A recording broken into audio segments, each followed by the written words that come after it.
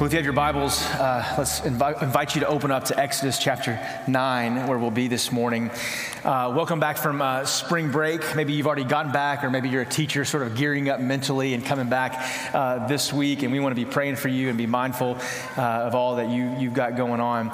This past week, we were traveling with our students, and I read alongside maybe some of you that were paying attention to what was going on in the news, where our Federal Reserve had announced that they are going to begin the process of increasing interest rates. And that may not be of any interest to you, except for the fact that it does affect you, and what they're trying to do, it matters, and how it affects our economy and how we spend money and think about money. They made the promise that over the next 12 months, they're going to increase it close to 0.25% over the next 12 to really 18 months. And the reason why they're doing that is because inflation has gotten so high, and so many of us have all experienced the idea that food's more, gas is more, to buy a vehicle is more, clothes are more. Wall Street Journal says it's about 7.9% as far as cost of goods that have increased. And so what the Fed's trying to do and not crash our economy and sort of put us in economic despair is they're going to slowly raise those interest rates. It's going to be harder to buy homes and all those kinds of things that we experience and have experienced. Now, that may not mean much to you, but it is deeply significant in how we function in our day-to-day.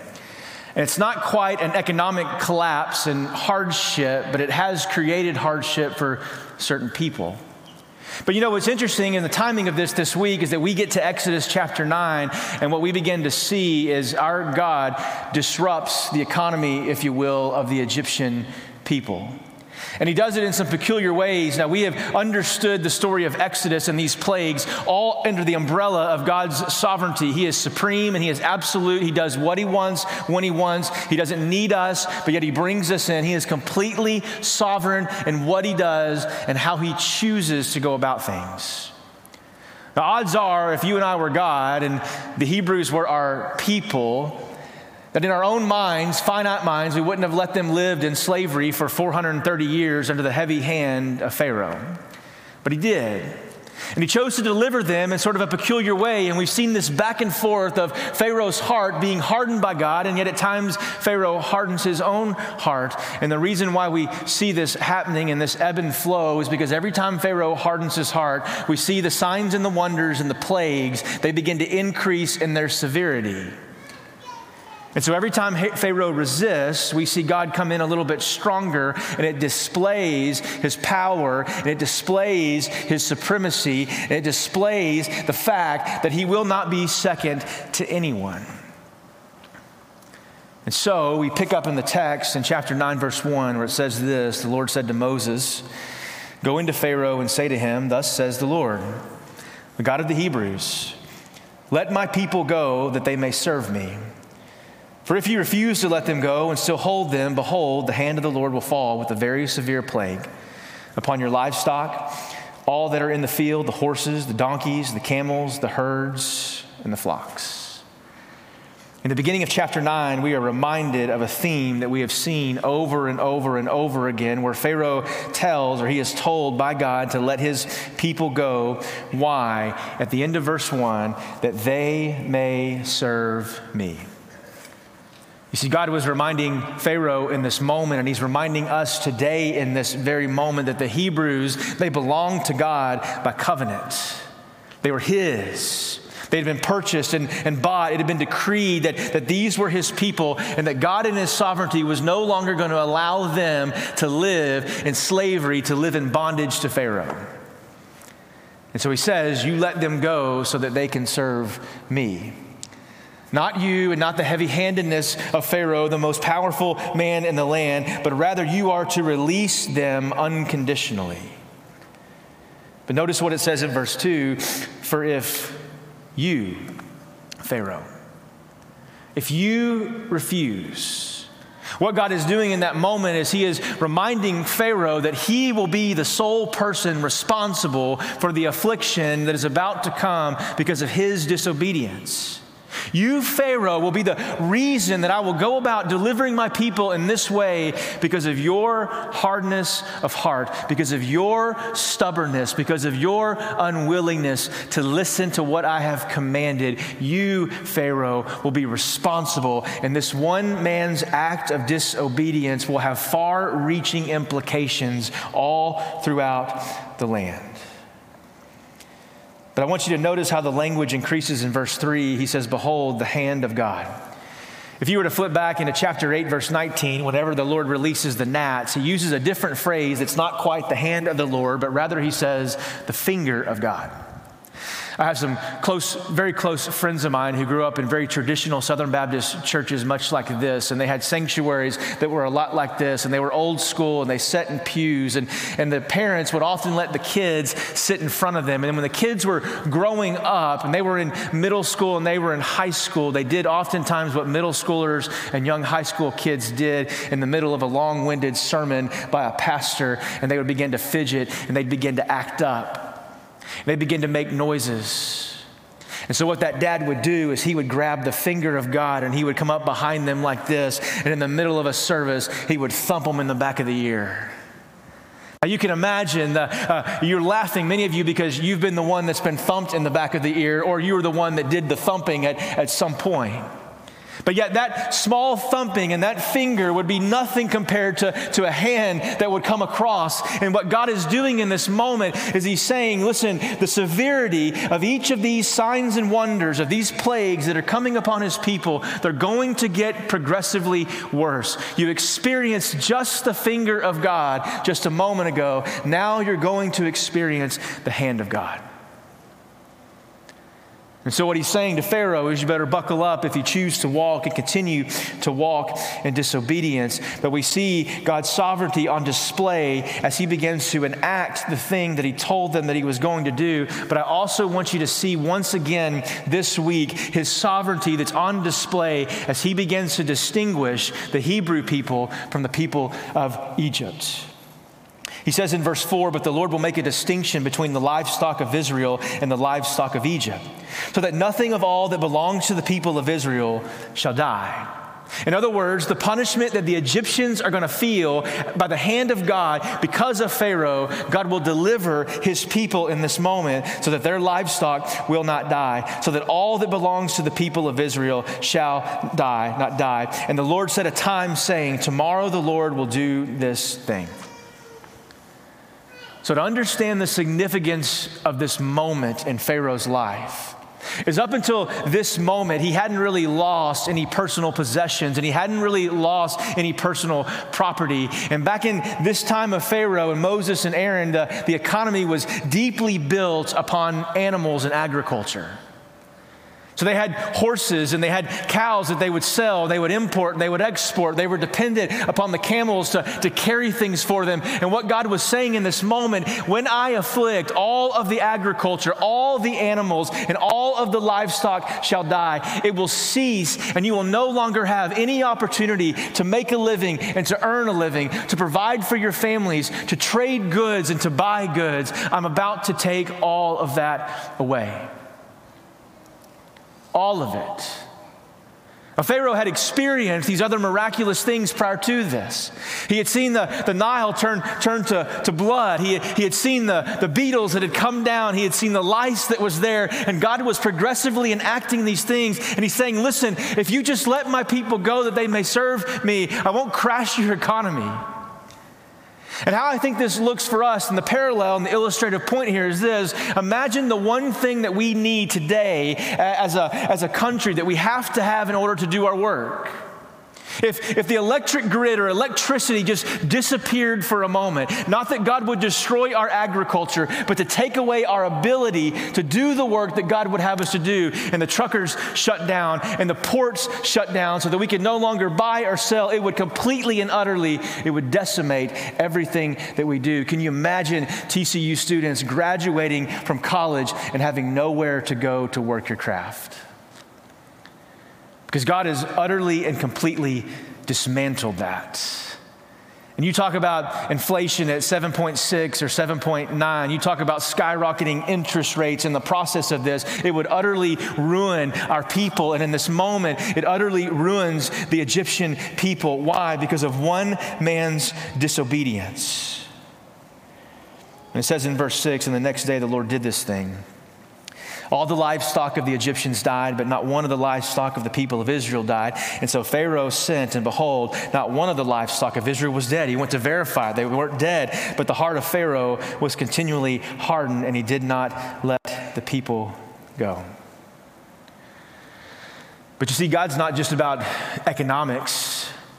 He's not just about disrupting prosperity sometimes because of disobedience and because of sin, but also what's happening here in this moment is God is utterly attacking, and make no mistake about it, he is attacking and he is undermining and he is taking away the credibility of the gods that the Egyptians worshipped.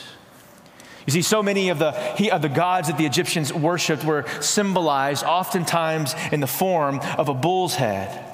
And they would worship fertility gods and potency gods and vitality gods. They dedicated bulls and animals and depicted these pictures of guys like Bacchus and Nevis and Apis, the god named Isis, who was a female god of fertility, who was depicted with bull horns coming off of her head, a god named Hathor, whose primary responsibility, get this, who was depicted as a bull, his primary responsibility was only the welfare of the Pharaoh. The only thing this God did was protect Pharaoh and any ill harm coming against him, depicted in the form of a cow. And so God comes in, and it's as he says, and he eliminates and he attacks every single one of those gods, undermining the idolatry that exists within the hearts of Pharaoh, within the hearts of the Egyptians, within the hearts of even his people. Now, when we back up for just a moment, there's a couple of big picture things that I want us to see in particular with this fifth plague. And taking away the livelihood of the livestock, what God is doing in this moment to his people is he is reminding us of the meaning of salvation and the idea that it is God's job to save his people. It is his task. It is his mission. And what God does in his word is he actually invites us into his mission, into what he has promised to redeem his people. And all we simply are, we are vessels in which to be used. God does the saving. We walk in obedience. We proclaim the truth and we live out the truth. We practice charity and compassion, and we show mercy and we demonstrate the love of God. But ultimately, it is God who always does the saving. And he's reminding the Egyptian people in this moment that it is he and that it is he alone who brings the dead person back to life. Growing up over the years in the context of church, I've often heard the gospel as this picture of us drowning in a sea of our own sin, and we're still alive, but we're drowning, and Jesus comes by in the lifeboat and he throws us this life preserver. But I think more accurately depicted, it's not that we're drowning in the sea of our own sin, but it's rather Jesus comes up and we are a dead body who has died in the life of the sin, and there is no life in us. And Jesus grabs us by the leg, or he grabs us by the arm, and he pulls us up on the boat, and we're not breathing, and there's no signs of life. And then what he does through the Spirit of God is he breathes eternal life into his children, bringing something that was dead and making it alive. This is the picture of the gospel. We are not capable of saving and redeeming and restoring and reconciling ourselves to the Father, but only through Jesus. And the Egyptian people were incapable of saving themselves, and so God is reminding them of this, but also what God is doing in this moment through this fifth plague in particular. As we saw in verses 1 and 2, he is reminding us that the purpose of life is to glorify God in everything that we do. When he says, let my people go that they may worship me, it's the reminder to you and I this morning that we have been saved for God's glory, to worship him and to serve him. And when we speak about glory, as we've heard in previous weeks, it is the manifestation, it is the display of God's perfection and God's holiness. And so when we say, I want to glorify God and sing about God and exalt his glory amongst all the earth, we are speaking about the righteousness and the perfection and the holiness of God and putting that on display for all the world to see. We want to bring him glory. We want to show the world that he is perfect in every way, and he is the only God that is worthy of our time and our attention and our talents. He saves us so that we would live on mission with him, that we would worship him, and that we would serve him, and that we would bring other people along for the ride. That they would worship him alongside of us, and they would serve him alongside of us. We have been made for his glory and created for his glory, just as the Hebrews were. And he reminds them, let them go that they may worship me. But thirdly, and I think perhaps most importantly in this passage, what he's doing is he is reminding us of the folly of worshiping idols other than the Lord. As one author put, idols promise a life of security and joy apart from God and often engage the deepest emotions of our hearts. We're not worshiping female depictions of Isis with bullhorns. We're not worshiping God's name, Hathor, and all these other ones. But there are idols that deeply reside in the deepest parts of our hearts. And oftentimes, idolatry for the Christian church are found in our emotions and our feelings and even in our unmet expectations. As we get older, we realize that maybe all of our dreams that we hoped for didn't actually happen the way we wanted it to, or we took a left turn or a right turn somewhere, and we live in this season of regret and remorse and this feeling of condemnation, even if we made mistakes or we did something wrong. And so oftentimes for the Christian today, the idolatry that exists, it exists deeply in our heart with the unmet expectations that we don't realize, and we forget that we are worshiping those things. The things in our life that promise security and safety that come apart from God. And there's a connection here in particular to this plague and the next one, and I want to make that connection to the idolatry that exists. If we keep reading along in verse 8, it says this, and the Lord said to Moses, God's not done. Take handfuls of soot from the kiln and let Moses throw them in the air in the sight of the Pharaoh. What this command was designed to do in front of Pharaoh and his magicians, it was designed to utterly humiliate those magicians and those priests. See, what these priests would do is they would take the soot from these same places, these same ovens, and they would take the soot and they'd walk around and they would throw the soot up in the air, and they would throw it really on top of people and in the air of rooms like this, and it was meant to convey a blessing to whoever walked through the soot. And so if you got a little bit dirty from the magicians in the court of Pharaoh, it was meant to be a sign of blessing.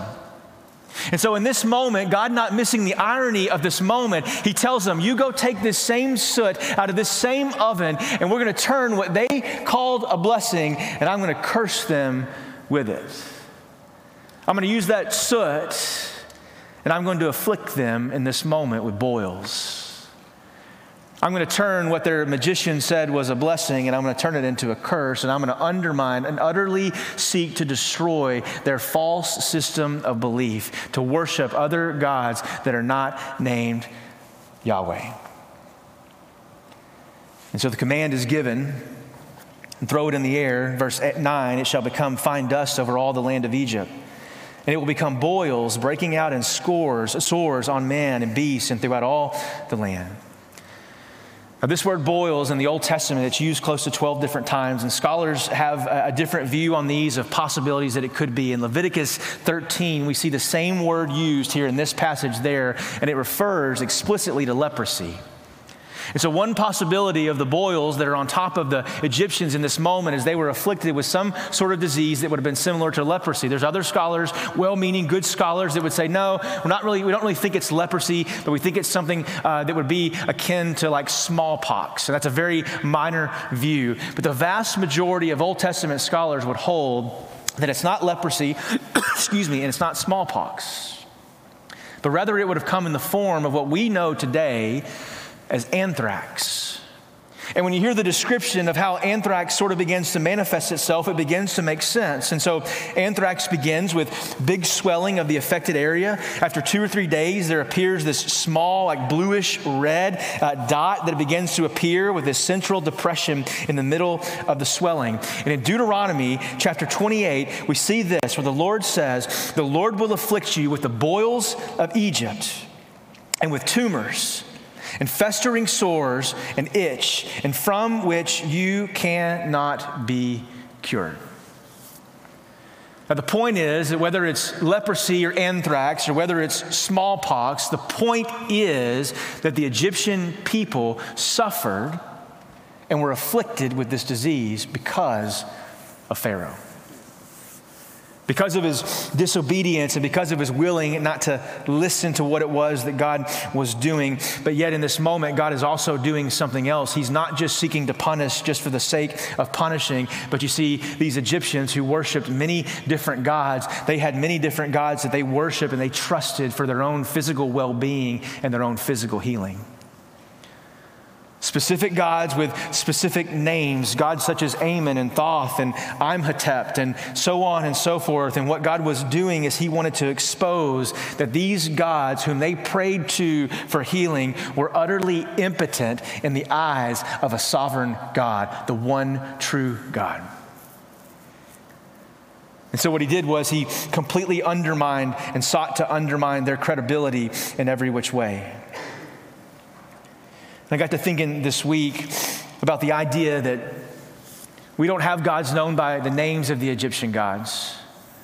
But I think sometimes we can misplace our affections and put them in the wrong place. Look, in the age of CAT scans and antibiotics and anesthesia, in a world with remarkable advances in vaccines and great doctors who God has given great wisdom and insight. And listen, we are thankful for all of those things, for every bit of those advances in medicine. And we need good, godly, Christian medical practitioners all across that field to be about the glory of God and using the wisdom that God has given and imparts. And we say thank you for those things. But ultimately, what the Christian must understand is that our hope is ultimately not in the medicines that we receive.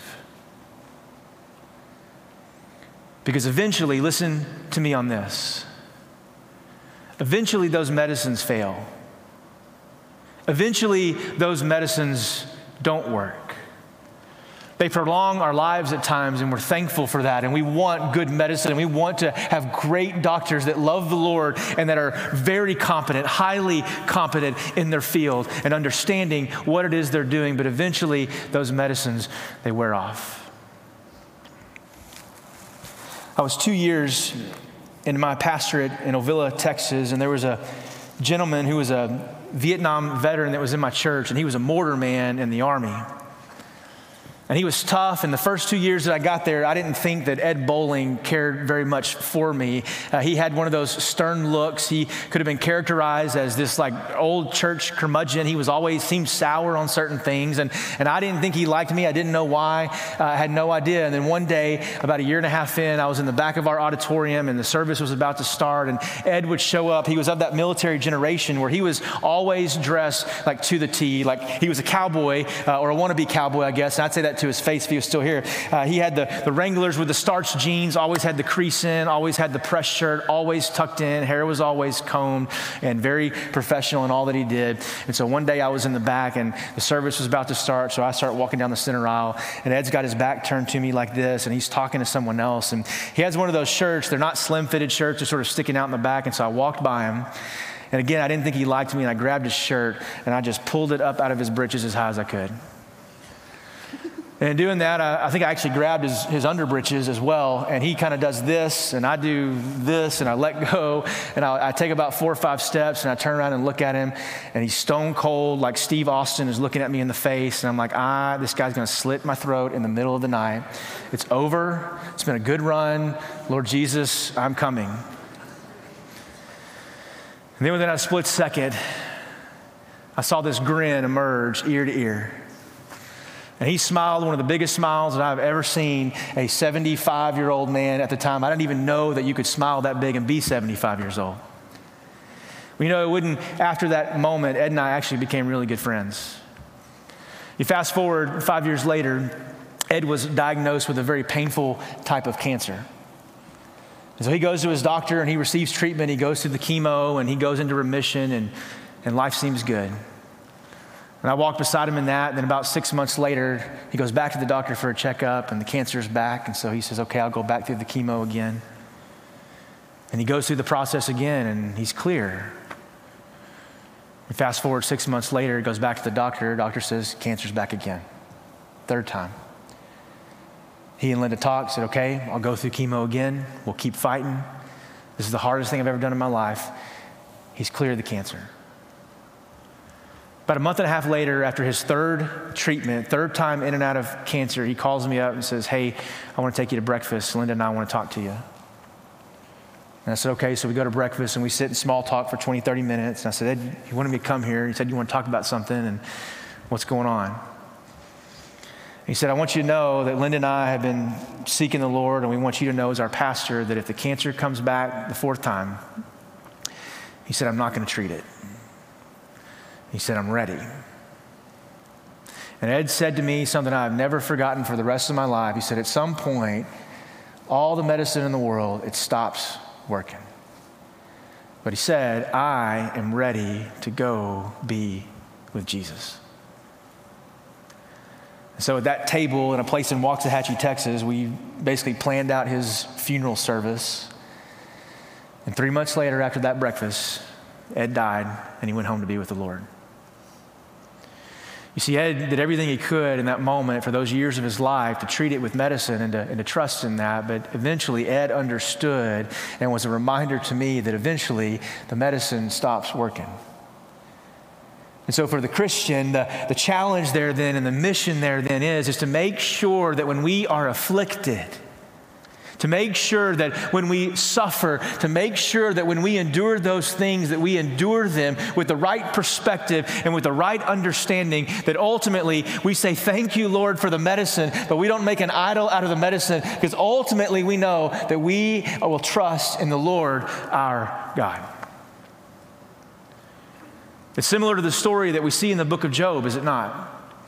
In Job 2:7, it says, Satan leaves the presence of God, looking for a righteous man to devour. He leaves the presence of the Lord, and he afflicted Job with painful sores from the soles of his feet to the top of his head. Job was so miserable in Job chapter 2 that his wife was like, Job, why don't you just go ahead and commit suicide? Like, you should just kill yourself, Job. The wife of Job admonishes him to take his life. It says Job was so miserable after that he breaks the pottery and the clay around him, and he is literally scraping every inch of his body to relieve himself from the context of these sores. But here's what we know about Job and we remember about Job. Job understood that the Lord was sovereign and good in the good times and in the bad. Job understood that the Lord gives and the Lord takes. And he does so in his own way and in his own discretion. It reminded me of a quote that Tim Keller said years ago, where he simply said, you don't really know Jesus is all that you need until Jesus is all that you have. You don't know that he's all you need until he's all you have. Until the family goes and the friends leave and the medicine stops. And the point is, there is a way and a how in which we are to suffer. But it says in verse 12 of the text, but the Lord hardened the heart of Pharaoh, and he did not listen to them as the Lord had spoken to Moses. So God's plan in this moment was to allow Pharaoh to harden his heart, or for the Lord in this instance to harden his heart. And we've seen this back and forth. And the reason why God does this and the reason why he allows this to happen is that with each plague, it magnifies the power and the sovereignty of God, and it satisfies the justice and the mercy of God. And it gives it purpose.